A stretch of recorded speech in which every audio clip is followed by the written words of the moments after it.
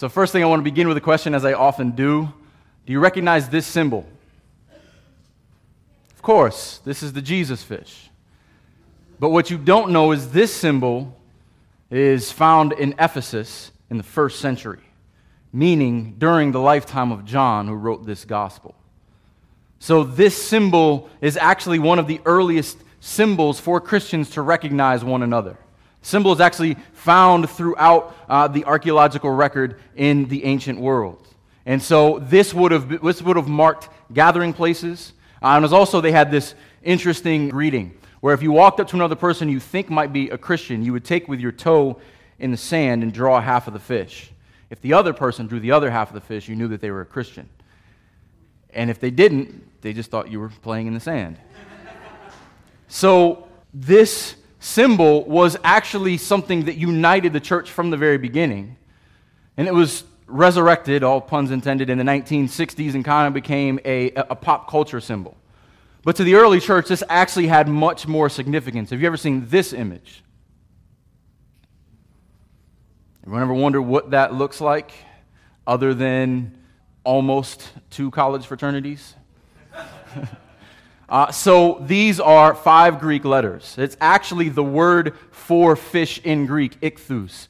And on the next slide, there's a breakdown of this. I know this is small. I'll send it out in the email. But this is interesting that the word for fish, they use each letter to signify part of the person or work of Christ. The first one in ichthus is Jesus, Jesus in Greek.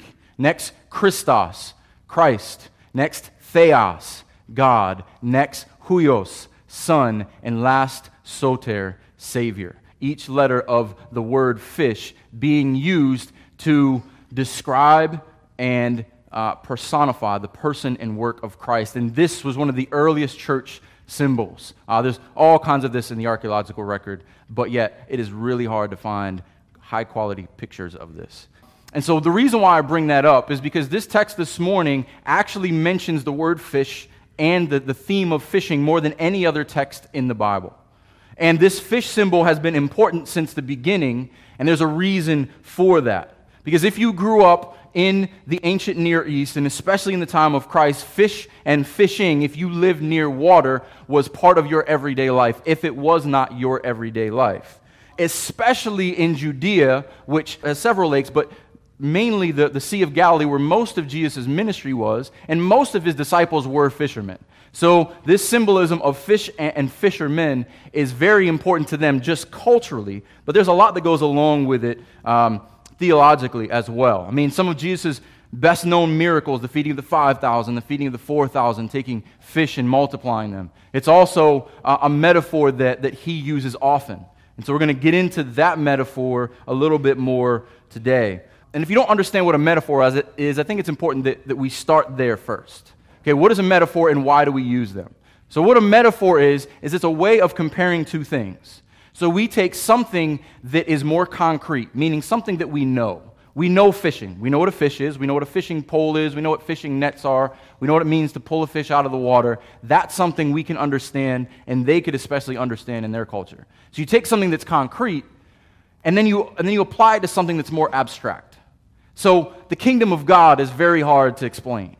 Evangelism, to someone who does not understand what that means, is very hard to explain. But if you speak to young fishermen, they get the idea of throwing a net in and pulling fish out. So this metaphor is used by Jesus and in the early church in spreading their teaching of fishing, of bringing something out of the water, bringing in a catch, and then celebrating with what you've brought in. And so Jesus is going to do that very same thing this morning. It's very similar to the metaphor that Jesus used in chapter 10 of sheep and shepherding. And we're going to get into more of that next week as well as Jesus begins to challenge John in his allegiance to him. And so as happens many times in the Gospel of John, you're going to get 2 layers. And so there's always a surface layer for what's going on. Here, John's going to tell you the events. But with John, there's always a deeper theological truth that he's trying to get us to get at. And it's very much like fishing. If you're a fisherman in those days or even in these days and you're sitting on the water, you have a fisherman's perspective of what's going on. You think the fish are over there, you think they're over here. But underneath the surface, there's way more going on than you can ever understand. And this is what John does in his gospel, where he uses the terms of surface imagery to give you a picture of what's going on underneath. So as we walk through this text, I'm going to be doing a lot of that. On the surface, here's what's going on. But theologically underneath, here's what foundation we have to rest on. So if you have your Bibles, open up to John chapter 20. So in expository preaching, we do go through verse by verse. And since Deshaun left off on verse 29, I'm going to start reading in verse 30. We're going to address that quickly. I'm actually going to spend more time on it in 2 weeks when we finish up the book. And then we're going to spend most of our time in John chapter 20 on verses 1 through 14. John 20, verse 30. Now Jesus did many other signs in the presence of the disciples, which are not written in this book. But these are written so that you may believe that Jesus is the Christ, the Son of God, and that by believing you may have life in His name. After this, Jesus revealed Himself again to the disciples by the Sea of Tiberias. And He revealed Himself in this way. Simon Peter, Thomas, called the twin, Nathanael of Cana in Galilee, the sons of Zebedee, and two others of His disciples were together. Simon Peter said to them, I am going fishing. They said to him, we will go with you. And they went out and got into the boat, but that night they caught nothing. And just as day was breaking, Jesus stood on the shore. Yet the disciples did not know that it was Jesus. Jesus said to them, children, do you have any fish? They answered him, no. He said to them, cast the net on the right side of the boat and you will find some. So they cast it. And now they were not able to haul it in because of the quantity of the fish. That disciple whom Jesus loved therefore said to Peter, it is the Lord. When Simon Peter heard that it was the Lord, he put on his outer garment, for he was stripped for work, and threw himself into the sea. The other disciples came in the boat, dragging the net full of fish, for they were not far off from the land, but about 100 yards off. And when they got to the land, they saw a charcoal fire in place with fish laid out on it and bread. And Jesus said to them, bring some of the fish that you have just caught. So Simon Peter went aboard and hauled the net ashore full of large fish, 153 of them. And although there were so many, the net was not torn. Jesus said to them, come and have breakfast. Now none of the disciples dared ask him, who are you? They knew it was the Lord. Jesus came and took the bread and gave it to them, and so with the fish. This was now the third time that Jesus was revealed to the disciples after he was raised from the dead. Let's pray. Our Lord and our God, we come before you this morning, completely incapable on our own. Like the disciples in our own effort, we fish and catch nothing. But it is only by the risen Christ, it is only by your power that there is any fruit to our labors. Lord, I pray as we get into your word this morning, that you quiet our minds and our hearts and our cell phones, that you would help us to rest in your word, that you would take out all the clutter that is in our minds and help us to focus on your plan for your people and what your word would have to teach us. Help us to follow you and be faithful to you. And help us not to look for the rewards of men, but look forward to our heavenly rewards when we will dine with you in glory. And as we labor here on earth, we do it unto your praise and unto your glory and unto your name. And it's in the name of Jesus and by the power of the Holy Spirit that we pray. Amen. So we begin at the end of chapter 20. Now, John sticks this here, and it should be a reminder for us. Now, Jesus did many other signs in the presence of the disciples, which are not written in this book. So obviously, in 3 years of ministry, Jesus did some amazing things, and just some of them John keys in on. But why does John key in on what he does? John is very intentional. John, out of all the other gospel writers, tells us that what he writes with a purpose. But these are written so that. His purpose in writing is that you may believe that Jesus is the Christ. John is not giving you fluff. He's not giving you information. He's giving you words of life. These are written so that you may believe that Jesus is the Christ, the Son of God, and that by believing in him, you may have life in his name. This is John's entire purpose. He wants you to know who Christ is, and when you know who Christ is, that you may believe in him and have life in his name. That is why we're in the Gospel of John. We want you to know who Christ is. We want you to know that Jesus is the Christ, the Son of God, and if you believe in him, you will have life in his name, and there is no life outside of him. And everything that John puts in this gospel is on purpose. Because John walked with Jesus. He was the disciple that Jesus loved, had this intimate relationship with him. And he knew more than anyone. What is most important for everyone who reads this gospel is that you believe that Jesus is the Christ. That he is the one who can commission these disciples. He is the one who brings in the lost sheep. He is the one who brings in the fish. And he is the one who prepares the feast for those who are faithful in their labors. And that's what we're going to look at this morning. And again, we'll touch on this more in 2 weeks when we get to the purpose of the book in our last week in John. So we begin in verse 1 of chapter 21. After this, Jesus revealed himself. We don't know what after this means. It means after these events. Could have been the same night, could have been a few days later, but it's after this, Jesus reveals himself. Now, this word, to make manifest, means to take something that is not visible and to make it visible. Jesus, in his glorified state, and we've talked about this the last couple of weeks, there's something different about it. He's certainly a man because he's got scars, he speaks, they're speaking to a man, but yet there's something different because he can appear in a room and he can leave. They can not recognize him and they can recognize him. So in his new glorified, resurrected body, there's something unique. There's something different about Jesus being able to reveal himself to people who could not see him without his revealing. And he chooses who he reveals himself to. So that's our first surface detail, that Jesus here shows up and reveals himself to them. Jesus has the power to do that. But if you dig a little deeper, Jesus no longer has a physical body, but the same principle applies. Jesus reveals himself to who he desires to. I love what John Chrysostom says about this. He's one of the early church fathers and great commentators, wrote on many passages of Scripture. He says this: he was to be recognized not by the flesh, but by the Spirit, not by human faculties, but by divine perceptions. His disciples are to walk by faith and not by sight.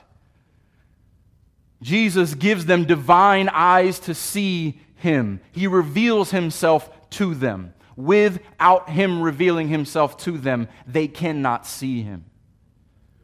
It's no different for us. So these disciples are going to have to walk by faith, not by sight, because we're going to see they don't recognize Jesus. There's also a lot of little funny details in this story because they're going to have to fish by faith and not by sight as well. And so this is how Jesus reveals himself to them. And who is the them? John tells us. You got the usual suspects here. You've got Simon Peter.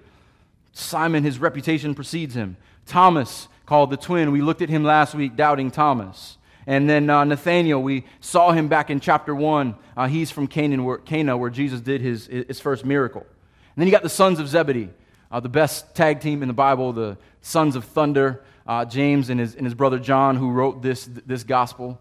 I'm sad that name's already taken. Josh and I have to come up with a better brother duo name. But the sons of Zebedee, so John still, in bringing his brother into the conversation, does not reference himself by name, but credits their father, the sons of Zebedee. And then two others who don't get named. You want to know who they are? So do I. I have no idea. We don't know. John just doesn't include them. They're role players in this whole story.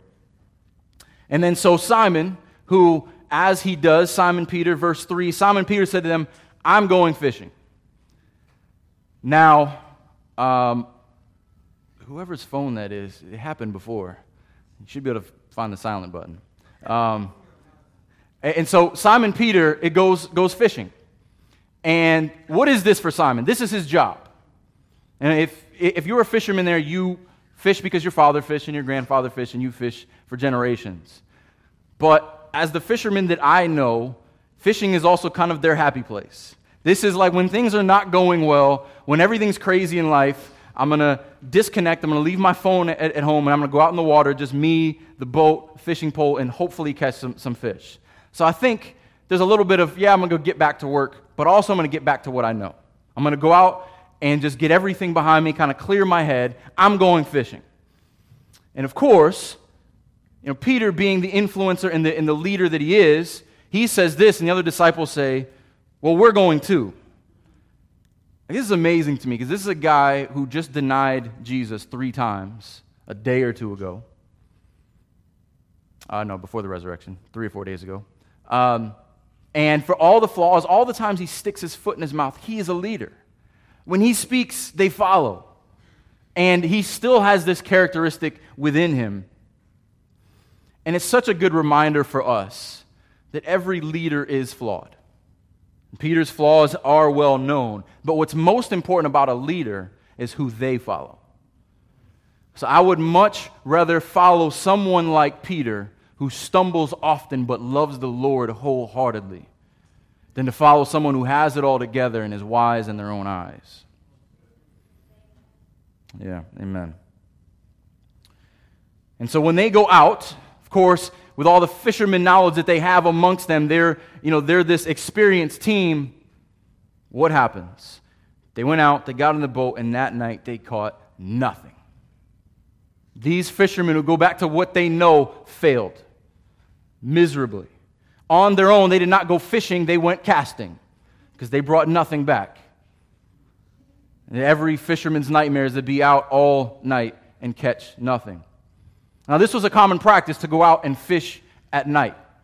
And there's a lot more to this that we can't get into culturally, but the next detail is important here. So they went out all night and they caught nothing, and just as day was breaking, Jesus stood on the shore. So they went out, they fished, they went back to what they knew, and they didn't get anything at night. And as day breaks, so John gives us the detail that Jesus shows up in the day. There's also another spiritual truth beyond this. Jesus himself calls himself the bright morning star in Revelation 22. All throughout Scripture, we get the picture of a God who in our lives we go through plenty of darkness and plenty of nighttime, but he is a God whose mercies are new every morning, like Lamentations 3 says. Great is his faithfulness. Psalm 4, the psalmist talks about crying out to God at night and drowning yourself in your tears on your pillow. But then Psalm 5 says that you hear my voice in the morning. Jesus does not operate in the night. And the night seems like it could go on forever, but when the day breaks, he is standing there. The spiritual symbolism is thick here. And so, after this fruitless failure of a night, Jesus stands on the shore, and they did not know that it was Jesus. Now, before we go any further, I think it's important to look back to Luke chapter 5. It's important to look back to where Jesus started his ministry and where he met Peter for the first time. So if you have your Bibles, go one book to the left, Luke chapter 5, starting in verse 1. Now, I want you to pay attention to the details here, because there's going to be some differences and some similarities that we're going to draw attention to as we go throughout this passage. So Luke chapter 5, starting in verse 1. On one occasion, while the crowd was pressing in on him to hear the word of God, he was standing by the lake at Gennesaret. And he saw 2 boats by the lake, but the fishermen had gone out of them and were washing their nets. Getting into one of the boats, which was Simon's, same Simon Peter, he asked him to put out a little from the land. And he sat down and taught the people from the boat. And when he had finished speaking, he said to Simon, "Put out into the deep and let down your nets for a catch."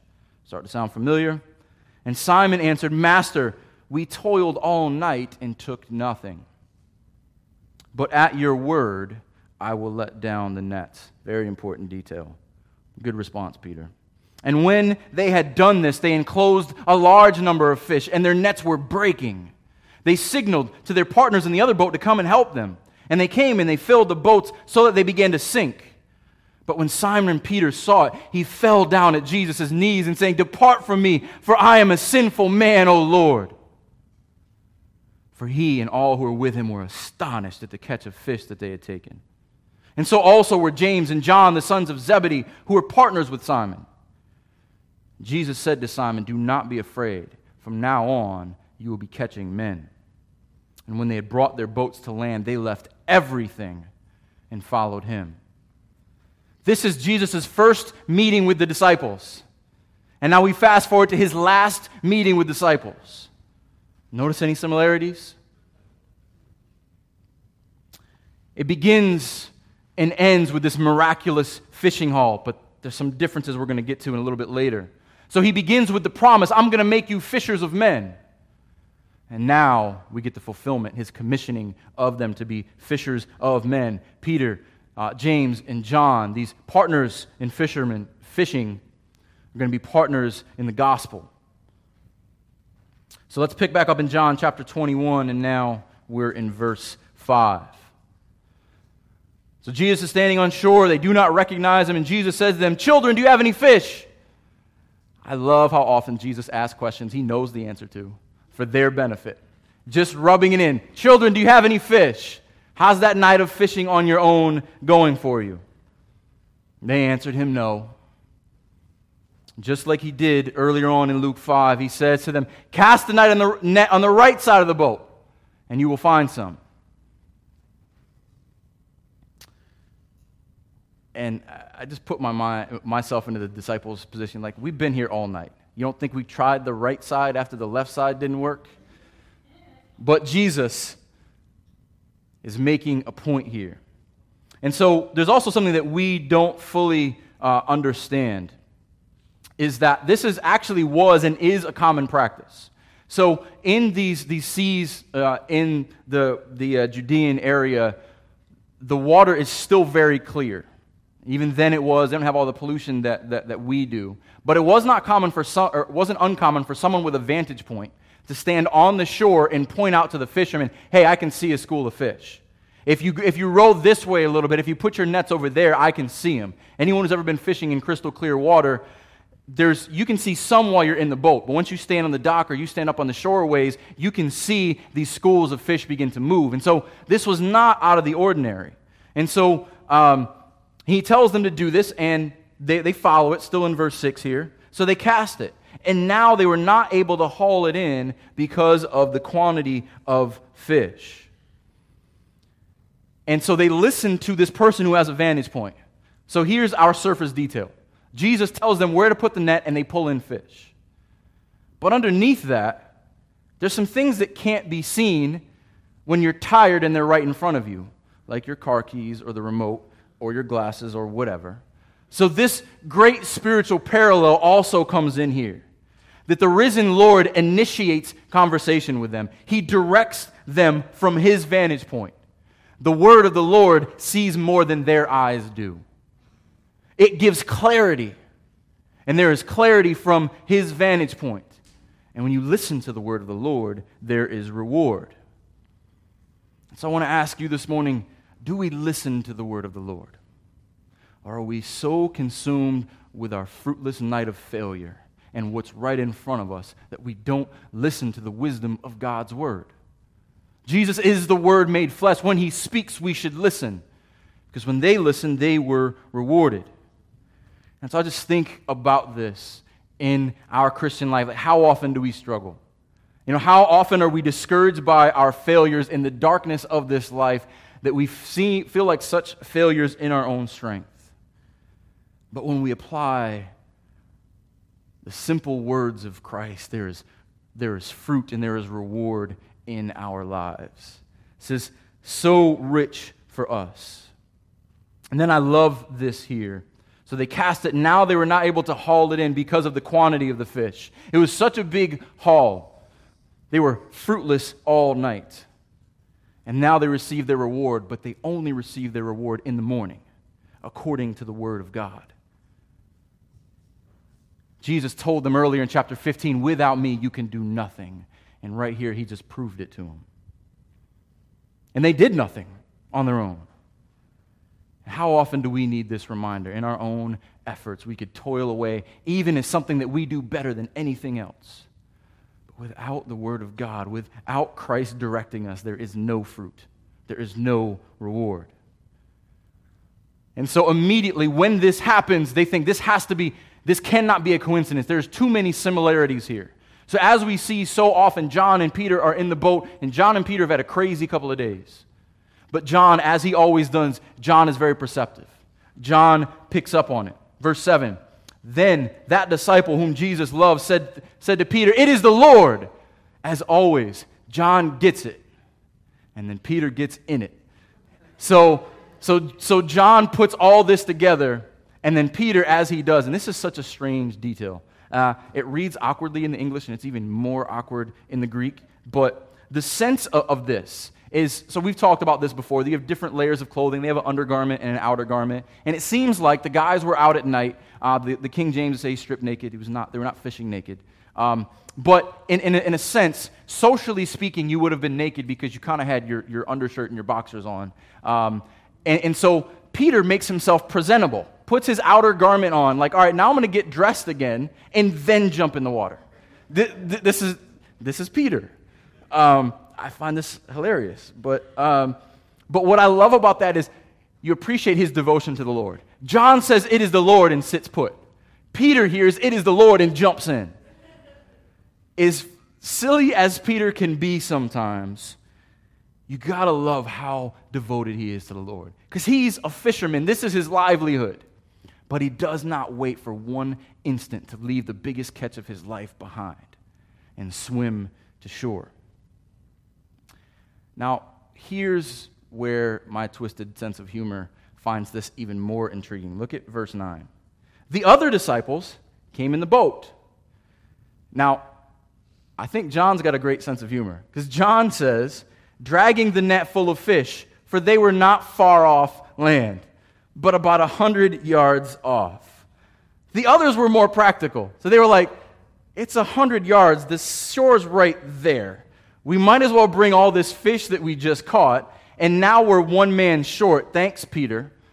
And so in my mind, I'm picturing them rowing a boat full of fish, and Peter bogged down by all his clothes, and them rowing past him. And here he is just struggling on his way to shore. I don't know if that's what happened, but it would be so typical of John and Peter.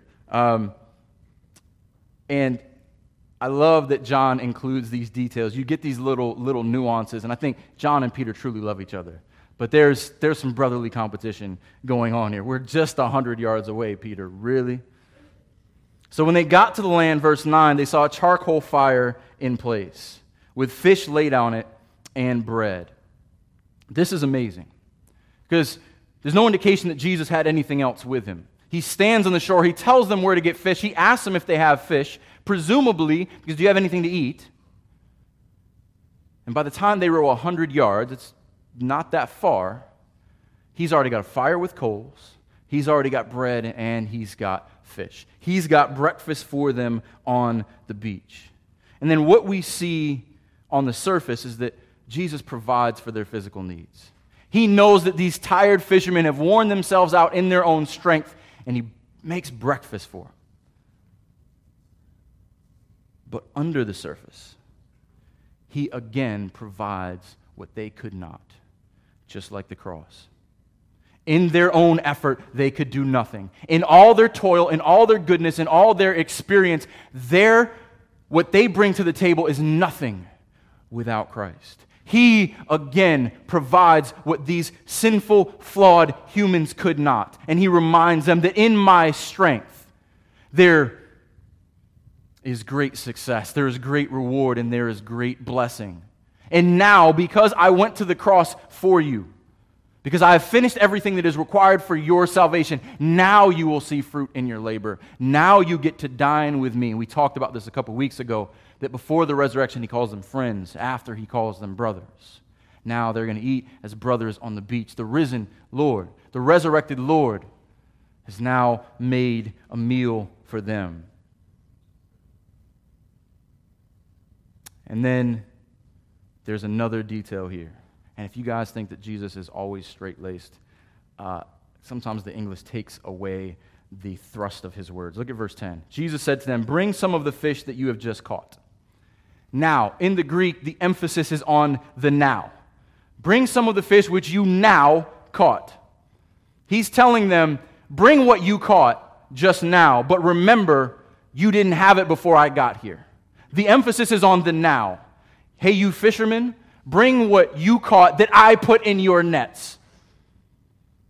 What you contribute still comes from me. There's an emphasis there that is just amazing and humbling for these fishermen to see. And it's instructive, but it's also ironic, and it's also significant for them that you worked all night in your strength. But now you've got fish, and now you can contribute it. And if we take this a little deeper, this is the explanation of gospel ministry. This is what it is to labor in the gospel, to labor with Christ. It gives us a preview of the work that they were going to do. Because even in their effort, it seems like they did it. They really cast the net. They really caught the fish. They really dragged it to shore. But who put the fish in the net? And this is this tension we find ourselves in, because we know that our God is sovereign and we can do nothing without Him, yet He uses our efforts. And they are really doing it. But in their own strength alone, in the night, there's no fruit. But it is Christ who brings the increase. We had a really good conversation about this on Wednesday in our Bible study, and Jonathan brought it up and Deshaun brought it up, so I'm going to bring it up again. Because we need to be reminded of this.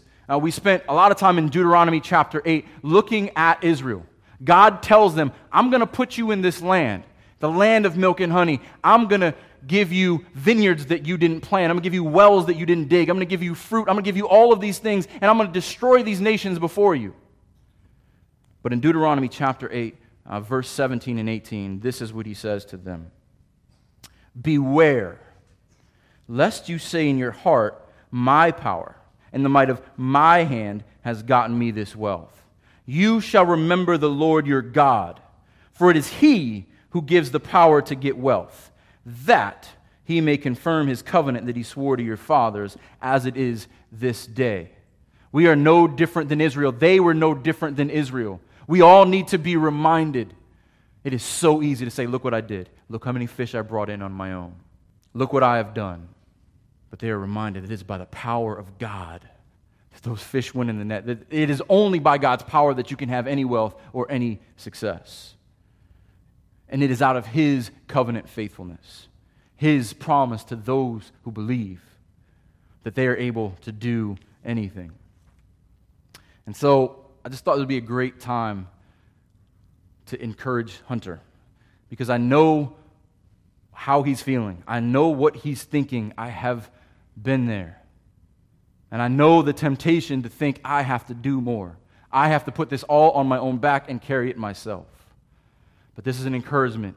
Anyone who's in vocational ministry or you are witnessing to your neighbor, you have to remember that it is by the power of God that you are able to accomplish anything. And in your own efforts and your own strength and your own pride, it will come to nothing. When you do that, it takes all the pressure off, because you realize that even what I have in my net, God has provided for me. And this is how He provides for us. He doesn't need our efforts. He didn't need them to drag the fish in. He could have commanded the fish to get out of the sea and walk to the beach. But He chooses to use them. He chooses to use His people and make us a part of Him bringing in the kingdom of God. Amen. Verse 11. So Simon Peter, we haven't heard from Peter in a while. Maybe he's still swimming. So Simon Peter went aboard and he hauled the net ashore, full of large fish, 153 of them. You got to love Peter. Jesus says, jump. Peter says, how high? Let me grab this net and drag everything ashore. Peter, true to form. You got to love it. But what I also love here is this is a real old fisherman here. John says there was this haul of big fish, 153 of them. John's probably 70, 80 when he's writing this. He still remembers how many fish that they pulled ashore. Fishermen, I'm sure everyone in here, you know your biggest day of fishing, right? My dad tells me every week how many fish he caught. Like, this is a real thing. Even John in his old age remembers exactly how many fish he caught. So on the surface, this is the best catch ever. Jesus is the best fisherman of us all. But underneath the surface, there's more going on here. So there's been all kinds of speculations about this number. And the early church fathers, if you read them, they have some wild ideas. Like Augustine made this whole formula about how this is the number for law and grace, and it comes out to 17. And if you add up every number leading to 17, it makes 153. And so he's got this great, algebra problem. And Augustine was just way too smart for his own good. So I will spare you some of the others, but my favorite is from Jerome. Jerome's the 4th century scholar, Greek and Hebrew scholar, who wrote the Latin Vulgate, who translated Greek and Hebrew into Latin. And here's the way he describes it is that 153 is the number of types of fish in the sea. And so this represented every tongue, tribe, and nation that the gospel would go out to. So I think that's pretty cool. I don't know if that is a fact that there's 153 fish in the Sea of Galilee, but I think he's closest to the words of Jesus. So let's look at Matthew chapter 13 and see what Jesus says about this. So Matthew chapter 13, starting in verse 47. Again, the kingdom of heaven is like a net that was thrown into the sea and gathered fish of every kind. When it was full, men drew it ashore and sat down and sorted the good into containers and threw the bad away. So it will be at the end of the age. The angels will come out and separate the evil from the righteous and throw them into the fiery furnace. In that place there will be weeping and gnashing of teeth. This is kingdom of heaven imagery. This is evangelism imagery. A net going out. The gospel will be proclaimed to all nations, and it will drag in a lot. A lot of people will stumble into doors like this, and they will hear the gospel. But they will separate the good from the trash fish on the last day. Those who are just coming around to see another miracle or to hear or to be patted on the back. This is evangelism imagery of the Word of God going out and bringing in all kinds of every kind. And I think Jerome hits that. So I want to compare this passage in Matthew with the one in Luke and then see how John helps to complete all of this. So if we remember in Luke, they brought in more fish than they ever had, but the nets began to break. And in Matthew, the good fish separated from the trash fish. But there's no count in either one of them. Both same. One is illustrated by the actions of Jesus and the disciples. One is illustrated in a parable. But now that Christ is risen, the details of John come to life. Go back to John chapter 21. Should keep your finger there. We're going to bounce back and forth a little bit.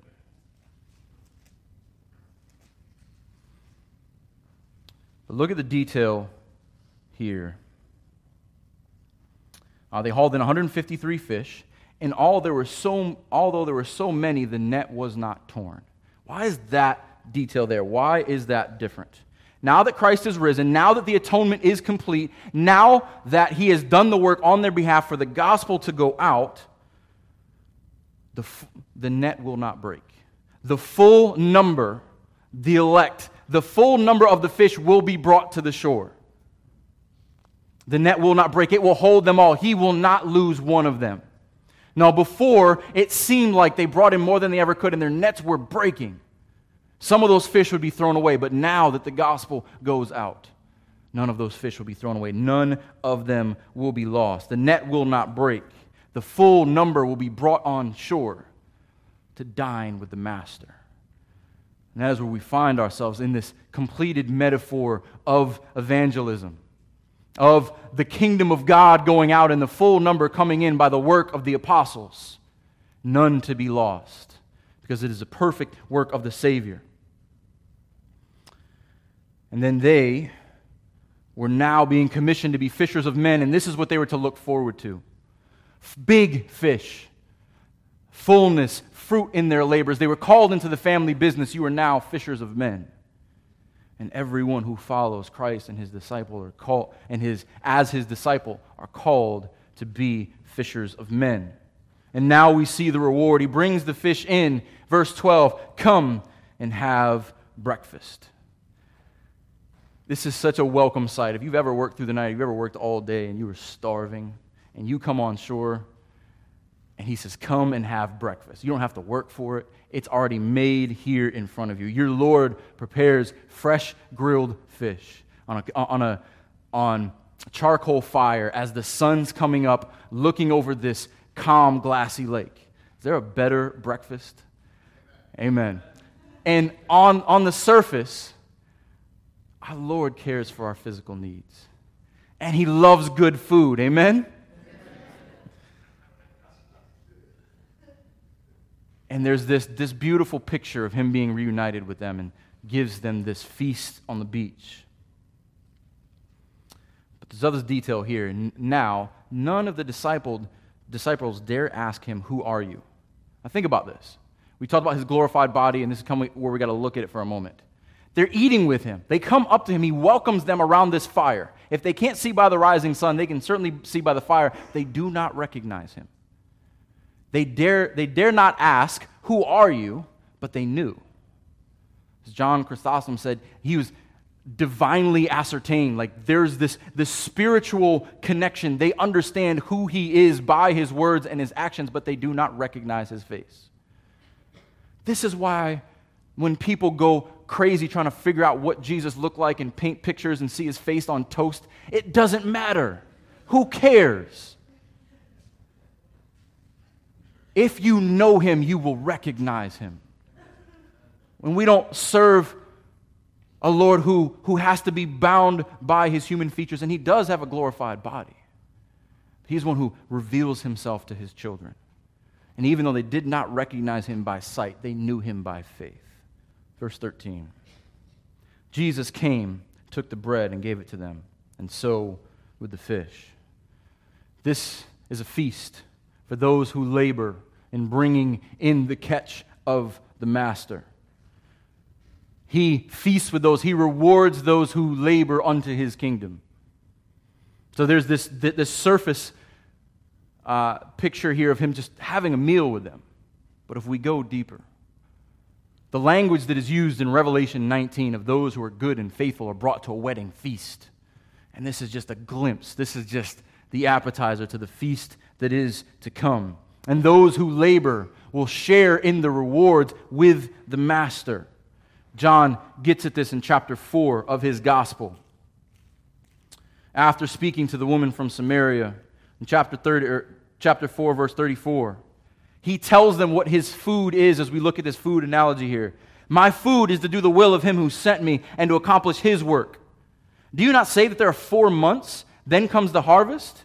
Look, I tell you, lift up your eyes and see that the fields are white for harvest.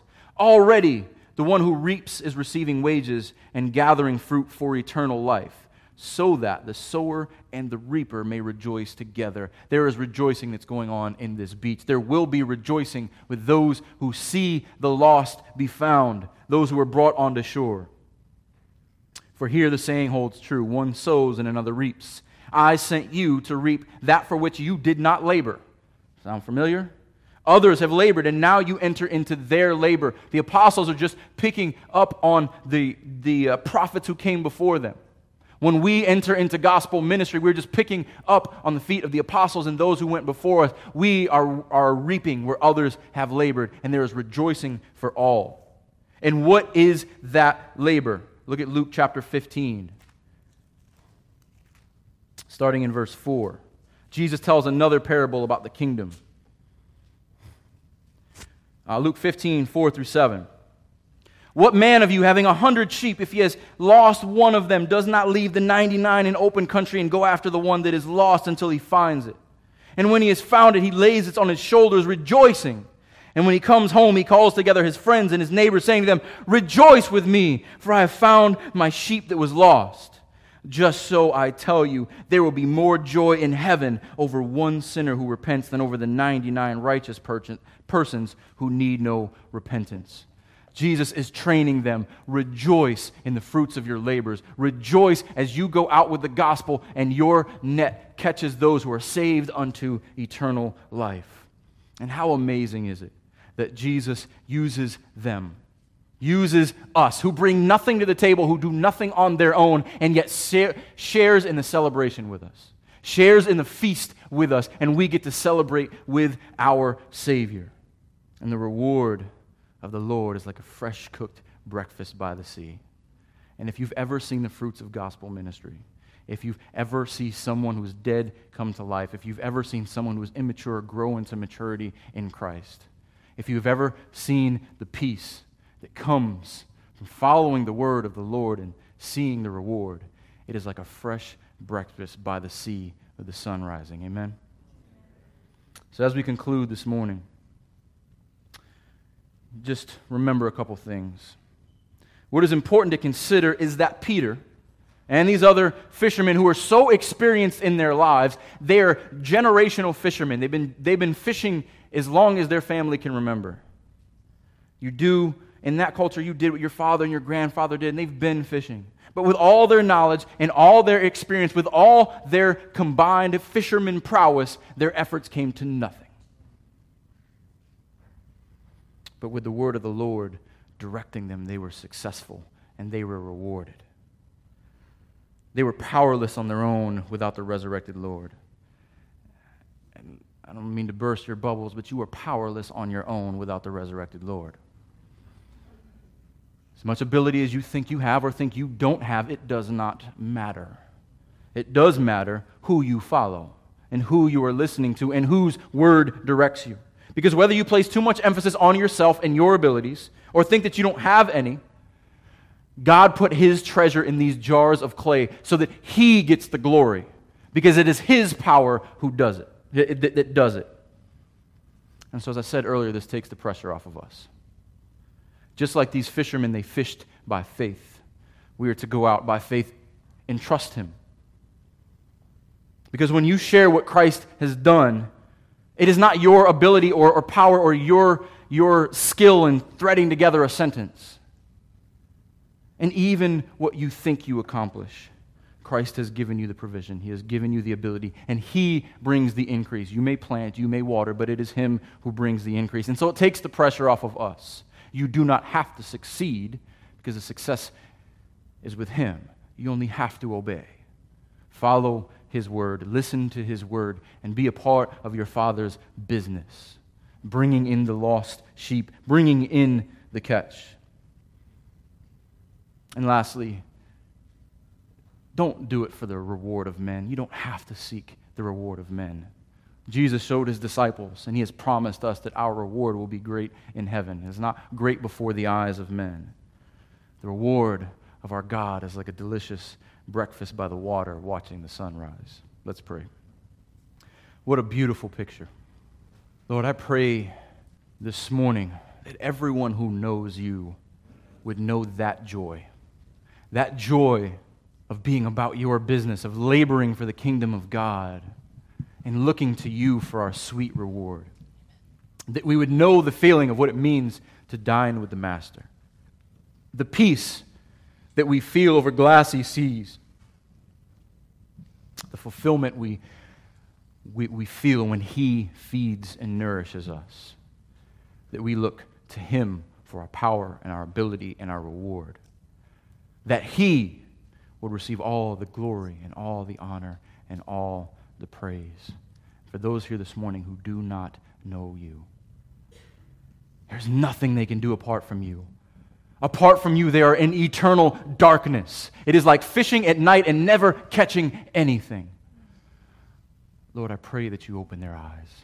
I pray that You become the bright morning star in their life, that the sun would raise on their souls, and that You would reveal Yourself to them, that they would know and love You, and they would join in the celebration of the saints who anticipate Your coming. And in Jesus' name we pray. Amen.